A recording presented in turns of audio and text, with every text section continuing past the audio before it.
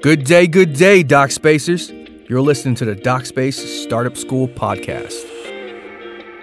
Starting a medical practice in 2019 may seem like a dinosaur of an idea, but with the advancements of technology and the remote flexibility of care management, it's never been easier. Hi, I'm Dr. Mario Amaro. I'm a United States Navy veteran, a medical physician, and a health tech founder on a new mission to help clinicians rediscover their autonomy and bring back private medical practice. DocSpace Startup School is a virtual course that's built and designed to help clinicians navigate the medical practice formation process. In this podcast, we will interview some of the industry's leading experts in health law, design, marketing, finance, and tons of other exciting topics to help you better prepare to start and manage a successful medical practice. Welcome to the DocSpace crew. Hello, everybody. Our guest today is Evan Niarse. He was the co-founder and financial officer at Waitr, a food delivery application that went IPO in 2018. Evan helped scale Waitr's finance and business model from the ground up, taking him all the way to the NASDAQ. Today, at DocSpace Startup School, he will help us review how to set up a pro forma, discuss the different types of business plans, how to create the best subscription or pricing model for your medical practice. Hey, everybody. I helped found a company called Waitr in the food delivery space back in 2013. We spent about the last 5 years growing the company, and in November of 2018, we took the company public on the NASDAQ. I had a lot of different roles at the company, everything from operations to a lot of analytics, and mostly spent my time on the finance side of things. So I helped a lot with building our financial forecasts or pro forma, with some of the money raising, as well as going through the process for actually going public. So hopefully I'll be able to help answer any questions, or at least provide some guidance for you as you're launching your own practice or learning how to do that. Thanks, Evan. Yeah, I felt it was really important to try to think about this from a different perspective, especially with someone who was handling a bigger budget. Quite often when doctors start their practice, they're giving, sometimes if they take out loans, they're giving a bigger budgets that they normally don't know how to manage. And so it's really hard to determine, where should I spend my money? How should I spend my money? And how is this going to impact a return? So that's really where we're looking at. And I feel there is something missing there. And so if you can at least start off giving us a good overview, what exactly is a pro forma? Yeah, so a pro forma is generally a forward-looking statement. So it's the easier way to think about it is a financial forecast. So you're trying to predict into the future. If you do all these things, all these different inputs, how much you spend on marketing, how much you spend on capital expenditure, which is like buying assets like furniture and equipment. What is the business going to look like from a financial point of view in the future? So this is super helpful when you're making decisions, because you'll be able to plug certain variables into your model, and then you'll be able to understand, what are the impacts it's going to have on profitability, on cash flow. So do you need to raise more money by taking out a bigger loan or something, if you're going to run low on cash 1 month? And it's really designed to help you make better decisions, and then also be able to explain to potential investors or people who want to give you a loan, why they should trust you with their money, and that you have a plan to pay it back, and that you're thinking about things from a financial perspective, and you're not going to get caught off guard by something. And so every business should have a pro forma, and there's everything from very simple, one tab spreadsheet pro formas to hundreds of tabs in Excel or Google Sheets, and being able to at least interpret a pro forma and manage one is going to be a very important skill for anybody who's going into business. Yeah, good information. Exactly. Especially when you're looking at, how am I going to spend this money? And again, talking about when I first mentioned was, how is this going to impact a return? Because if you do take out that loan, there is some payment that has to be made. Right? And if the money's not coming in because you didn't properly forecast it, it could, affect your business. And if not, sometimes even your personal credit, depending on how you set it up. So you have to be really protective and be aware of those finances. Do you mind explaining a little bit on the difference between a 3-year and a 5-year pro forma and why, there's a variance in the two? Yeah. So the truth is that 3 years versus 5 years is, it really comes down to who you're trying to convince to either invest in you or to join your practice or whatever. So some people just prefer to be able to look out 5 years versus 3 years. My suggestion is create a pro forma for 5 years, and then you can always scale it back to 3 years. But the truth is, anytime you're predicting something out even 1 year in the future, it's almost impossible. So even like in a public company setting where you have lots of analysts and finance people running around trying to make things as predictable as possible, they still miss the mark all the time. Nobody gets it right. So truth be told, a 3-year pro forma is probably as good as a 5-year, just because once you get out to years 4 and 5, it's just so hard to predict. But some people want to see 5. So I would say start out with 5 with the expectation that it's not going to be accurate. So nothing you do, nobody can predict the future. So just be aware of that and make sure that if you're talking to other people about your business, that you make it very clear to them that, this is your best guess at what could happen, but nobody can be 100% accurate. But the real value for when you're explaining it to other people is to prove to them that you've thought out what are the future costs, what are the future revenues, what expenses might we run into. So you're not flying blind into the future. You at least have a plan. And then you can also use the pro forma to create your budgets for the, let's say you want to look at your budget for next month. You can use your 5-year pro forma, just a section of it for next month, and build off of that. And that way you can at least understand what your costs will be. And the closer the time period is, so predicting next month is a lot easier than predicting 5 years from next month. The key is try to be as accurate as possible. But don't rely on it for the long term. You can't count on being accurate for the long term, but you should be able to be fairly accurate in the short term. And there's lots of ways to build in accuracy. And we can go over those if you want. Yeah, no, we definitely will. So I often compare starting a medical practice to starting a tech startup, because there's a lot of similarities there. And one of the things that is important is what are you actually input, like the data, what inputs are you including in the fields for your pro forma? Like, for someone in the tech space, right? If you get a building space, that's your rent. It's going to be part of your pro forma, right? It's your support staff, any dev talent you have or customer success talent that you have to pay, right? That's part of it. So what would you say you can disregard, such as maybe you buy some swag, or, let's say you highly need to pay attention to, like you really need to pay attention to, like, are there differences between what's important to include in a pro forma?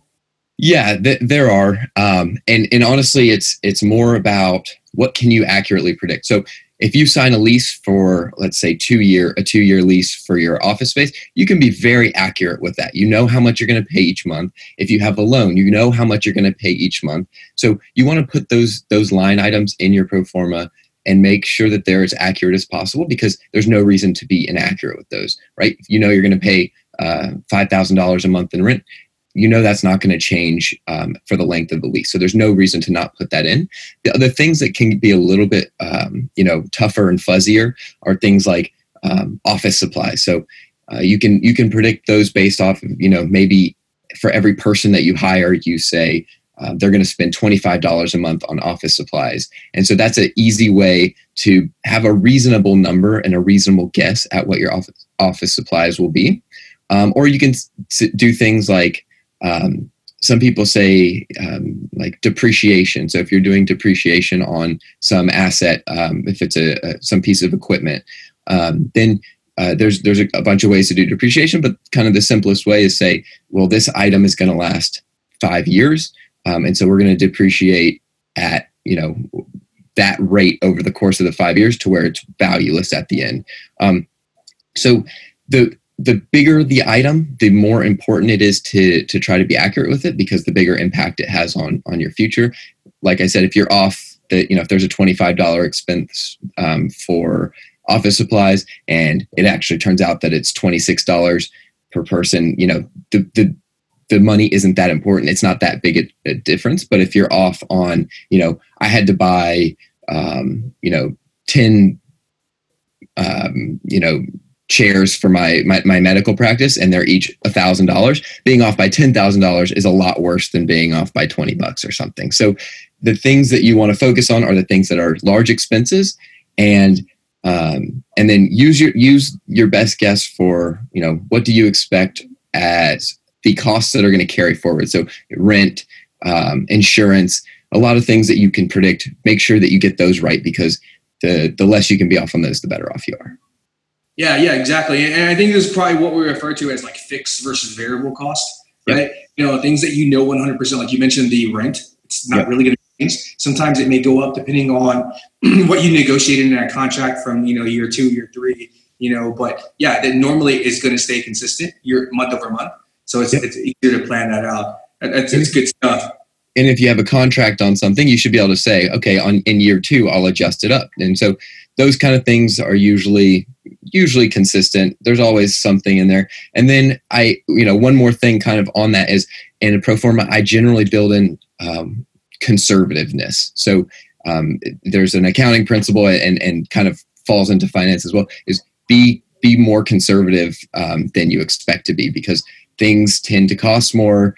Revenue is harder to get than you expect it to be in the future. So build in a buffer for almost every expense that you can, that you're not 100% sure of. And then you'll end up being under cost and over revenue if you're a little bit conservative. So just try to keep that principle in mind when you're either building or working with somebody to build your pro forma out. It's just, it's better to be, a little under cost and a little over revenue in the real world rather than in the pro forma.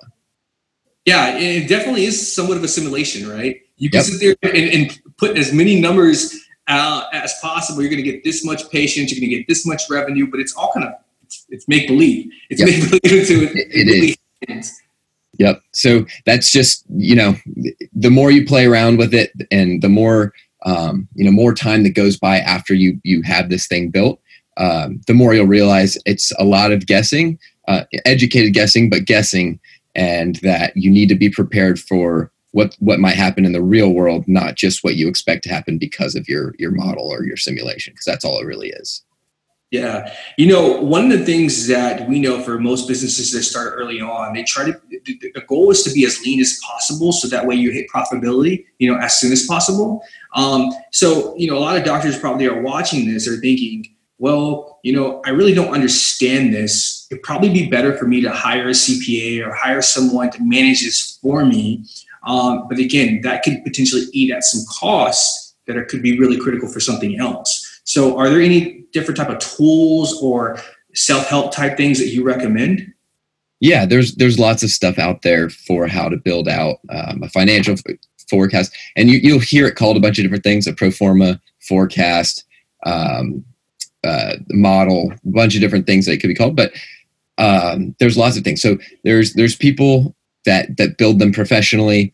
That's kind of one of the things that I did as part of Waiter when I was at the company. Was that was kind of my job, was to manage the pro forma, make sure it was accurate going forward. But then you can hire freelance people. You can use templates, and I have some resources that you'll be able to see after this talk. And it's a link to a few different pages that will be options for you. So you just download this template, and then you can build off of it and make it kind of fine tune it to your own practice. Or you can build your own. So there's lots of resources online. You can use Skillshare to learn how to build models. You can do, there's YouTube videos. So if you want to spend the time to learn how to do it, that's fine. But whether you build your model or not, you need to understand how it works and how to make changes to it, because the real world is changing constantly, and you're going to need to be able to update and especially change inputs and different things in your pro forma, no matter who builds it. So if you do hire somebody to build it, make sure they go through and explain it to you, and that you can use the tool after they're gone if it's a freelancer or something like that. And there's lots of models and templates out there that you can buy. Some are free. That might be a good way to do it if you don't want to be the person who runs it forever. So I have a question regarding some of the pros and cons there. You touch on something that's really important, and especially when you got to know your numbers. Everyone always says that you need to know your numbers, right? And so even if you did not build it, as the person operating and managing that business, you have to understand and know those numbers. But in a situation where you hand off to like a CPA, are there any risks there as far as not knowing your numbers? Obviously you would want to establish a relationship with that person first, right? Yeah. So I guess I kind of forgot to answer that part of the question. So if you want to hire a CPA, first of all, most CPAs won't create a pro forma for you. Most of them will do your books for you. And that's actually not a bad idea. Most CPAs, you should build a relationship with them, but they are legally bound to basically be honest with you, fiduciary duty, and make sure that they have your best interests in mind. So if you hire a CPA, and a lot of companies do this, especially early on. So each month, if you're going to go close your books, which is just basically close out the month, from an accounting standpoint, you can pay them a very reasonable amount. And especially for smaller businesses where closing the books is pretty simple, you can send them some documentation and some of your expense and give them access to your accounting software, and they'll close the books for you. And that's actually not a bad way to do things if you're not an accountant, because they'll make the right decisions early on to make things a little bit simpler down the road for when you do hire an accounting team, if you choose to do that, like bring it in-house. So that's not a bad way. Most of them, though, don't do financial planning in the sense of creating forecasts for you. Usually you need more of a finance person. So if you, and that's, there's freelance people, there's people you can hire full-time to do those kind of things. But there's different advantages and disadvantages, like you said. So, we'll walk through those real quick. The advantage to building your own pro forma is that you'll understand it completely. If you build it, you made it, you'll understand how it works. You'll be able to make changes to it, and that's great and very helpful. The disadvantage there is if you're not a financial expert, then you may make mistakes and it may not be as accurate as it could be. So there's trade-offs for sure. Doing a template is kind of the con of doing a template is that you might have to pay for it. But the pro of it is you'll be able to have a usually more robust pro forma, because the person building it is probably an expert in what they're doing, and it should be pretty user friendly if they're good at what they do. And then hiring like a freelancer or a full-time person to create a pro forma, that's nice because the pro forma should be really good and well thought out, and it should be tuned to exactly what you need. But the con is that it's usually a little bit more expensive because you have to hire somebody to spend their time to build it. I know there's different types of software that you can purchase as an individual and manage yourself, and then submit that to an accountant, to your CPA, right? Yep. Are there any type of software that you recommend or have you used personally in the past that you feel is kind of, a good software to kind of purchase or use? Yeah. So my advice to everybody kind of on this, especially early on, is keep it simple. I think QuickBooks is pretty good. As you scale up, you may have to switch to a larger like ERP solution, but for quite a few years, and if it's a normal doctor's practice, QuickBooks will probably do the trick. So that's what I recommend. QuickBooks Online, it's pretty cheap. I think it goes up to like $40 a month at the most. And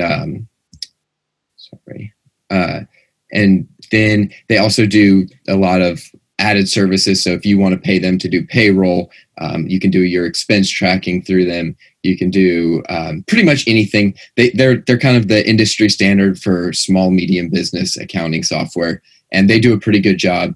You'll find some things that you end up kind of pulling some hair out over occasionally because it can be annoying at times. But I've had good experience with QuickBooks, and I've had overall, I would recommend it, especially if you're trying to keep things simple and you're trying to, as a non-accountant, if you want to use QuickBooks, they do a pretty good job of making it user-friendly. Yeah, no, I agree 100%. Because they've been really in the tech space, kind of getting, acquiring other businesses and trying to compete like the Gustos of the world, and the other kind of, like you mentioned, the ERP, ADP, those other different type of companies that exist that are doing these type of automation, softwares for accounting. I feel like QuickBooks is starting to get back up there. Yeah. Yeah, I think, and if you're going to open up a whole chain of doctors' offices somewhere, and you want to like really expand and become a national brand or something like that, you may eventually have to switch to one like SAP or something like that. But honestly, early on, that's not worth your money and it's not worth your time. Stick with something simple. There's a couple other competitors to QuickBooks, but do something simple that has a lot of functionality and that you can easily work with your CPA on. Yeah. Something that's kind of reemerging, it's a new business model that's called direct primary care. And it's been in existence for quite a while, but now you're seeing kind of resurgence of new physicians that are interested in this model. And it involves a cash subscription service. So now doctors are kind of collecting a subscription fee that it's a flat rate, cash payment from patients that's supposed to be recurring. Can you talk a little bit about subscription models and unit economics and how that matters when you set up that type of model? Yeah, so I'm very familiar with kind of how subscription type businesses work. So if you're doing a subscription business, they're actually, by investors, they're considered very good business models because it's recurring revenue each month or each quarter, whatever you charge them at. And it's very predictable, which is nice. It makes building out your pro forma and other things very easy to do because you know that you're going to collect X dollars from each patient, and that's very nice and easy to count on. So the thing that you're going to need, or there's a lot of things you're going to want to look at if you're offering subscription-based anything, whether it's software or services. And so you're going to want to look at your new users that you get each month or new patients that you're going to have each month. You're going to want to look at the old users and how they're churning out. So if you have a bunch of users who are, not, canceling their subscription every month, then it's going to be really hard and really expensive for your business to keep generating more revenue. So you're going to have to get very familiar with churn, as well as concepts like customer lifetime value and cost to acquire customers. So customer lifetime value is how much is one customer worth to your company. So if you have, let's just use very simple numbers. A customer pays you $100 a month to be on your subscription base. And the average customer sticks around for, let's say 2 years. So that means each customer is worth about $24,000. If I did my math right there, which I think I did. So that means you have the customer for 2 years, you're getting $100 a month from them, and then they churn off, which means they don't come back to you after that month. And so the higher you can get your LTV, the more valuable each customer is. And so there's also another concept called cost to acquire a customer, or CAC, CAC. And that is how expensive it is to get a new customer. So if you have to spend marketing dollars to bring in a new customer, so let's say each customer costs $1,000 of marketing spend to get them into your subscription model, then that means you spend $1,000 to get them in, but then they stick around for 2 years and they're worth $24,000. So that's a great investment. You should spend $1,000 to get as many customers as you can, and then they'll pay themselves off in the long run. So those are just some very simple concepts about subscriptions to keep track of. And so to talk about unit economics a little bit, unit economics is just the idea of anytime you have a product or service, how much do you make on one product or on like one customer versus how much does it cost you to service that customer. So if in a doctor's office point of view, if somebody's paying you $100 a month and they come visit you once a month, but each visit costs you, let's call it $50, because of your administrative costs, the cost of any medicine that you give them, anything like that, even things down to the cost of the paperwork to fill that your team fills out for them. That all goes against your profit margin. So you have $100 in revenue, and then you spend $50 just to keep that patient or to service that patient. And that means that you have $50 of net profit on each customer that comes in. Hopefully that was clear, Mario. If I need to explain that a little, I can. But yeah, I understand. Okay, so the idea is just make sure, and you have to run some analysis on it, and having a pro forma can help you do this, but you need to make sure that each customer that you're servicing is profitable, or else you'll be losing money in the long run every time you offer services to a patient. So you need to figure out early on, how much does it cost me to treat a patient? How much am I getting from each patient? And make sure that the math works out, that you're actually making money. And a lot of businesses make this mistake where, and I'm sure you've heard about them all in the news at some point, but where they're actually losing money on each patient or on each user, as opposed to making money. And so as they scale up and get larger and larger and have more customers, they actually become less profitable, which is the opposite of what should happen. You should get leverage as you grow, and that you should be more profitable as you grow. Yeah, and it's one of those, what I think I hear people say, spend $1 but collect 90 cents or something like that. It's one of those things, and it doesn't scale. Because it's kind of what people have done in the past, kind of like little growth hacks that just didn't scale correctly, and that's why those businesses ultimately failed, right? Yep. And same business model here that doctors are looking into to try to maximize their returns, again, because it's predictable, but you have to focus on churn. And just to kind of mention, what exactly is churn? Yeah, so churn is just what percentage of your customers do you lose each month or year, or however you want to look at it. You can look at churn over 1 day, over 1 month, 1 year, a decade, whatever you want. But generally a month is a pretty good way of looking at it, or a quarter even. So let's say you have 10 subscription customers in this month, and then next month, 2 of them drop off and you only have 8 the next month. That's really bad for you, because you spent $1,000, let's say, to get those users to sign up, and then they churn out after 1 month. And that means if you went from 10 and you lost 2, then you had 20% churn from month to month. And hopefully that never happens to you.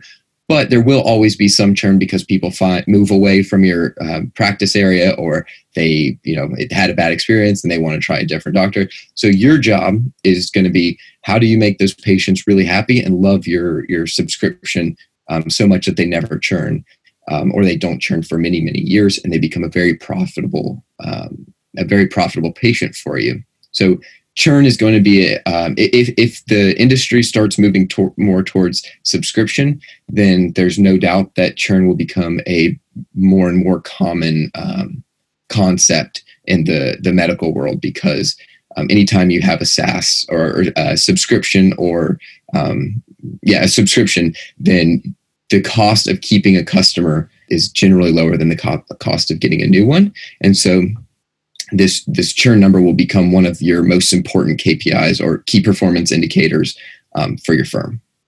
Yeah. And I know we're kind of, the knee-jerk response is SaaS, because again, this is similar to what software is and how, companies sell their software services. And when doctors are looking at switching from a fee-for-service or a value-based care, those are the different business models that focus on reimbursement from carriers, to now subscription that's a cash model, specific. You're now adopting these subscription models, right? You're adopting these type of the ways that tech businesses sell software, and you have to understand the model of that patient, how they're going to pay you as a customer, as a consumer of your medical practice, what you're offering. So a couple of other things that, I feel doctors sometimes don't factor in when looking at their pro forma or even their pricing, is that maybe they start off at $100, right? And that $100 is just them. They're the ones that are managing the business, but maybe they need to hire another staff member. So a couple of questions regarding what do you do with pricing? Do you increase pricing to be able to hire that person? How do you forecast that you're going to be able to afford it over time? Yeah. So that's a great point that people mess up a lot in all industries, actually. So what you're going to need to do, or there's a lot of things you can do to kind of help yourself here. But the first thing you want to do is probably talk to your other doctor friends and to other people in the industry to understand how they look at costs for their firms, and try to get an understanding of.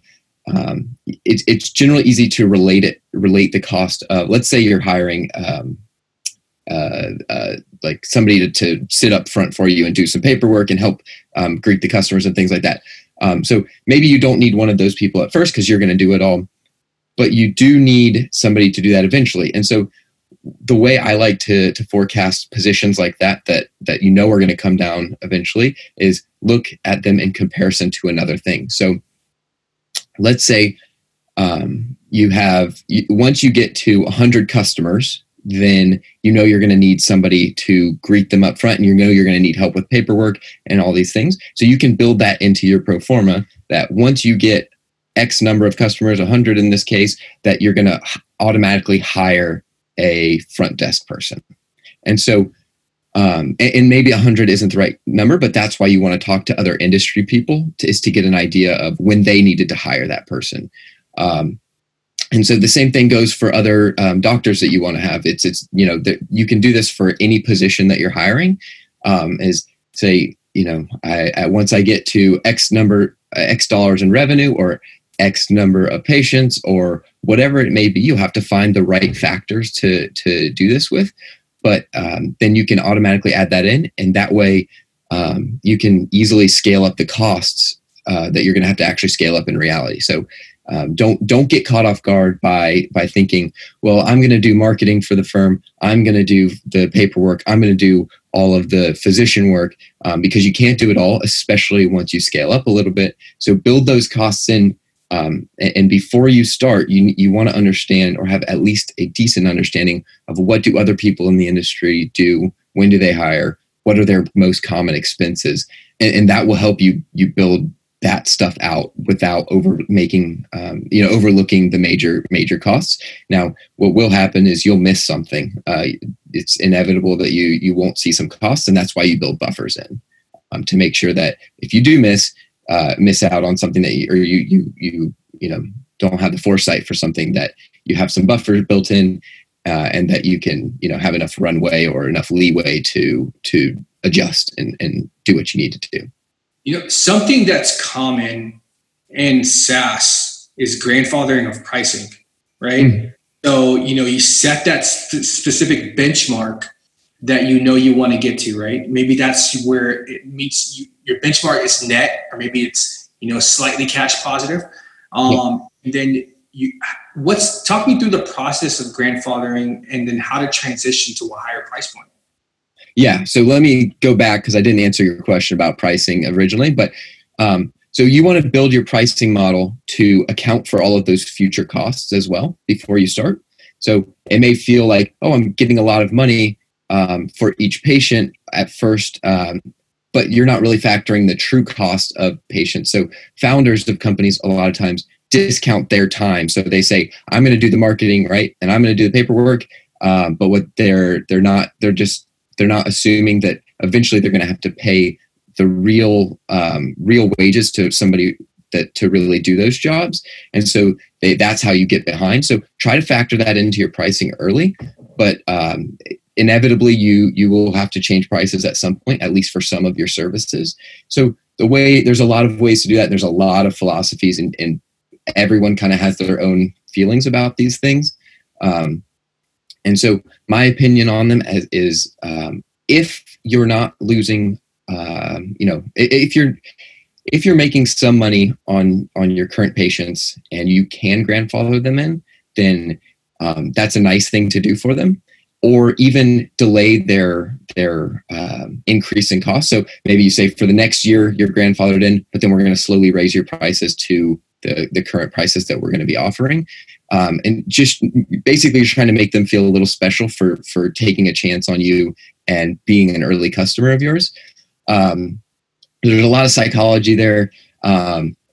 Some people just say, nope, we're brute force changing everyone's prices, and we're going to upset some people and some people are going to leave, but ultimately it's the right thing for the business. And there's a pretty good logic. You can definitely make a good logical case for that. So really you're going to have to talk to your customers and try to get a feel for how people are going to feel. Are they really going to leave? Are they going to be a little upset but still stick around? Are they going to be so upset that they're just, they're going to go bash you on the streets and leave bad reviews and, all of this stuff. So it's definitely a company by company and product by product problem.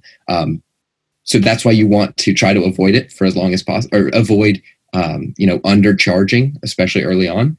Because it's very tempting to undercharge so you can get customers and grow your business, but you will eventually have to pay the Pied Piper here. So price responsibly early, do the right thing for your customers, be aware that they are your customers, and but also don't be so afraid that you lose your business over not wanting to upset some people, because nobody wants to pay more. But you have a responsibility to yourself and your employees to keep yourself in business and charge a reasonable price. You mentioned something that I think it's really important to kind of touch on. Again, it's the undercutting yourself. You're pricing yourself low because you're thinking, if it's low, I'm going to acquire more people. And more people is at least some type of revenue in. Right. Yep. But, if you're undercutting, it's the whole giving away $1, getting back 90 cents thing, right? It's like you already know that that's not the real value. Right. And so you could potentially harm yourself in the long run. And a lot of companies do. It's very common. So just be aware of that. You don't want to gouge anybody on pricing. You don't want to make them feel like they're giving you more than they're getting from a value perspective. But you do need to make sure that, and it all comes down to unit economics. So if you do an analysis on your unit economics and you find out you can charge this much and still afford to stay in business and still have a profit and still pay your people, and you're happy with that number, then everything is good. There's no reason to raise prices if you don't want to. But if you do the analysis and you're losing money on each patient every month, then there's no choice really. It's going to hurt. And we went through this at my company. We had long battles internally. How do we raise prices? We're going to make everybody mad, but ultimately you have to do the right thing for the business, or you'll go out of business eventually if you're not making money. So that's the simple reality to a very painful problem. Is there a middle ground? I see a lot of people that start businesses that want to maybe have a lower tier model. So they offer multiple tiers, to help kind of get the middle ground, so they're able to say, hey, look, this is where we're going to start off, but this is really where we want to be, and hope that most people pick the most expensive option. Yeah. Yeah. So typically you kind of the at least right now, the common practice there is put one really low price thing, put one really high price thing, and then hopefully they pick the middle thing. And you're happy, you make that price to, where you're happy. There's a lot of strategies around that. Pricing strategy is a whole, you can write like PhD theses on pricing strategies, but the key is make sure that you're making enough on each sale, and that if you're not, let's say you go for a lower priced, you have 3 tiers, one's at $50 a month, $100 a month, and $150 a month. And you're actually losing money at the $50 a month one because it's not good. It's not a good price actually for you. That's not always a bad thing, because if you have people at the $50 tier and you can upsell them to the $100 or $150 tier, then that's still valuable, even if you're losing a little bit money in the current or this month. And it takes a few months from now they convert up to $100 a month. Then that's still a very valuable customer, and that's not necessarily a bad thing. So taking into account what the customer is going to do in the future. Are they going to churn or are they going to upgrade? And if a lot of them are upgrading, then it's not a bad idea to offer a cheaper service to get them in the door and then upsell them. And you see this with a lot of software companies. If you've ever used Dropbox, they offer you the free version. They give you some amount of storage for free. And then if you want to do more, then they upsell you to paying them some every month. And it's very profitable for some businesses and doesn't work out so well for others. But there's a lot of research around what businesses should do, like a free tier or a low cost tier versus not doing that. So I recommend reading some articles, and there's a lot of great stuff out there on that. I agree. There's excellent articles on that, and something that I researched myself for DocSpace. And but I feel like sometimes adding additional pricing tiers can complicate the forecasting, right? Because now, you're hoping someone, pays more of your middle area, but what happens if you get the opposite and everyone's buying the cheap option? You're like, oh no, I didn't want to buy that. Yeah, that can happen. The real world is super messy, and forecasts are not usually that messy. So you have to be ready to adjust. And if you make a mistake on pricing and you charge really cheap, and everyone goes to your really cheap plan, that could get you in a situation where you have to raise prices. And that's the reality of taking a risk. So as much as you want to avoid those painful times where you're raising prices and making customers mad, the truth is, like, that's the real world, and you can't predict what everyone's going to do. Now with your pro formas, you can make them flexible enough to easily change what ratio of people are going to go for the high tier plan and the mid tier plan and the low tier plan. So it's on the kind of the technical side of actually creating a pro forma, that's not too complicated, but it is a big deal if you're planning everybody to pay you $100 a month and really they only pay you $50. That's a big deal, and you might have to adjust in the real world. Adjust your pricing, or maybe do better job at marketing the middle tier plan or something. You have to make adjustments, and that's just the reality of business. And it's not fun always, but it's, you have to be flexible and willing to change and change your mind on things. Yeah, no, and I absolutely agree. And kind of the way that doctors do it now for that direct primary care model is they have plans for like ages or age groups, right? So you have like a young kids will have a specific price, and then adults, there are single adults have a single price, and the families have, and that changes the dynamics between pricing strategies, because now you're putting it on demographics and not allowing, so I think there's some more creative ways that could happen, and doctors can, specifically try to, experiment there with pricing, but, putting it that way, it kind of just pigeonholes what you can make and what you can charge for what people, right? And it's a little bit harder to experiment there. Yeah. So basically what they're doing is kind of an actuarial study. So like an insurance company, they're just saying that the risk is higher. It's going to be more expensive to treat an elderly person than a kid or an adult, a healthy adult. So there's going to be, I think in the future, there's going to be a lot more around this, especially with kind of the statistical analysis and machine learning things, that they're going to be able to do a lot of stuff with patient data in the future. That being said, I'm not sure how helpful that is for the current situation, but I think that they're like being able to experiment and being able to experiment in a way that doesn't piss off all your customers is going to be important. But there is something to be said for, if an elderly person is more expensive, then you charge them a little bit more, and everybody pays their share of, or their riskiness is what you're actually kind of paying for in a medical sense, is what are their medical risks and how much are you going to spend on them each month. So I think there'll be lots of experimental pricing models, especially as the subscription model continues to grow, like you're talking about. So, experiment, but try to do your best not to piss off all your customers all the time. That would be my... we could talk about this all day, seriously. Like, I love the strategy, the psychology behind the pricing and just the unit economics. Like, I find it really interesting. And I think there's a lot of creative ways that you could build a business by just strategizing correctly and using, like you said, educated guesses to be able to determine, is this going to be a revenue, or a profit business, but really I appreciate your time and thank you for, adding a lot of information here and giving us, some good content really to focus and learn how to build a pro forma.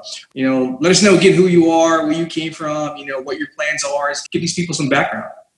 Yeah. So again, I'm Evan Diaz D'Arcy. I founded or co-founded Waiter, and now I'm doing a lot of consulting with technology companies, mostly, especially on the finance side of things. So if you have any questions about finance and growing your business or analytics and things like that, I'd love to hear from you and help out. But yeah, I love business and I love talking about it and thinking through different ways to grow and different ways to make sure that the business is good and stable and has a future. So it's just one of the things I love to do and enjoyed the talk, and thanks for having me on. Thanks, Evan. You have a good day, okay? You too. Thank you for listening to the DocSpace Startup School podcast. Please check us out at startupschool.mydocspace.com for more video lectures and product demos. And don't forget to join the DocSpace Startup School Community Slack channel to engage with other clinicians going through their journey of starting a medical practice.